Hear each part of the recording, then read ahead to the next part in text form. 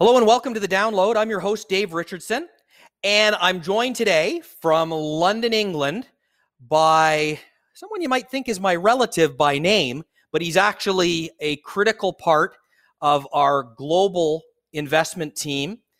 We had Habib Sibyali on last week, and Jeremy Richardson, who's joining us this morning, is a huge part of that team.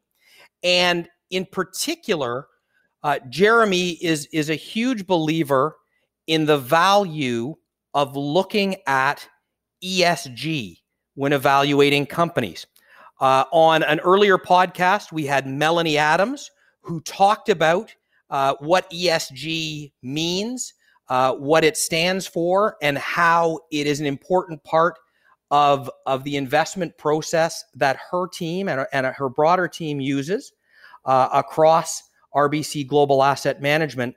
But Jeremy, very specifically, with a fairly open mandate to invest in companies around the world, you really believe that ESG is an important differentiator for the way you and your team evaluate companies and businesses. Why do you think it's so important?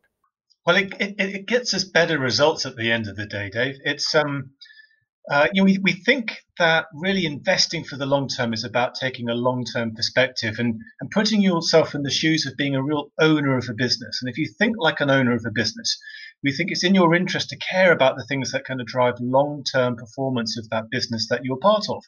So by integrating environmental, social, governance considerations into our assessment of every investment that we're considering making, actually enables us to get a more complete, more holistic set of data to consider. And that's going to just work in our favor because we'll be able to have better insights, we'll have a better understanding of the risks and opportunities facing that business, and that'll enable us to value that better.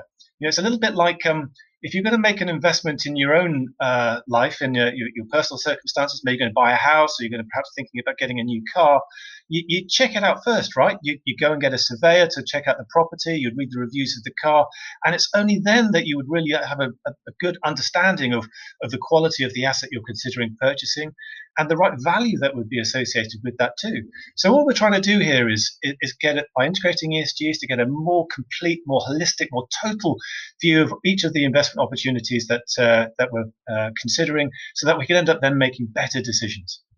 Now, with everything that's been going on in the world over the last few months, as I mentioned to Melanie when we recorded yesterday, just looking at the S&P 500, if we take a specific look at companies in an index that's put together of companies that are very strong on these measures of environment, social, and governance, they've actually outperformed the broader market. Is this something that surprises you in any way?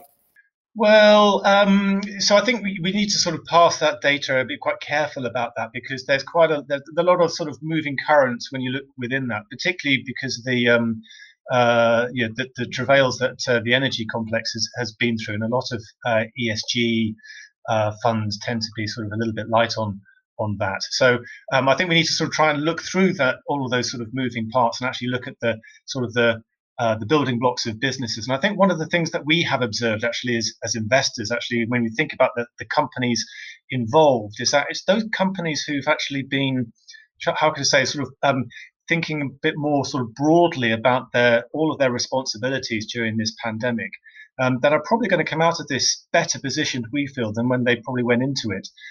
This pandemic has been a time of uncertainty for lots of people, and communities have been suffering, and companies have been forced to play their part in how they can respond to that. And we've been enormously heartened by the way that many of the companies in our portfolio have stepped up. So, examples like textile companies, clothing companies who've been repurposing factories to make medical gowns, hotel companies who've been opening up vacant properties in order to be able to shelter the homeless so that they can self-isolate in safety, and technology companies making available processing tools and capacity in order to take apart the virus so we can sort of work out its sequencing and therefore find a solution.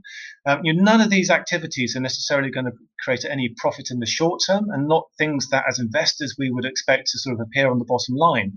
But if we think about the values of these organizations and their stewardship of this reputational capital, I mean, this is going to pay back to owners, we think, over the long run. Because you just think about things like recruitment. If you're sort of graduating from college and you've got two clothing companies you want to go and you're debating about whether you want to work for, are you going to choose the company that turned its back on its community, or are you going to choose the company to go and work for that actually was had played a part in sort of helping your community get back up on its feet? And I think that's a fairly easy answer.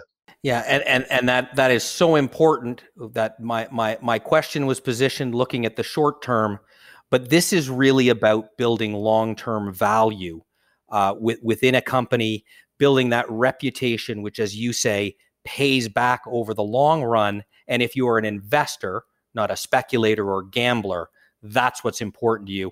And it's a lesson that we talk about on this podcast over and over and over again. And thank you for emphasizing that. I think that's why Grandma always liked you better. You were always the smarter member of the Richardson family. But Jeremy, thank you so much. Great to see you. Thanks for joining us today. It's been a pleasure. I enjoyed it.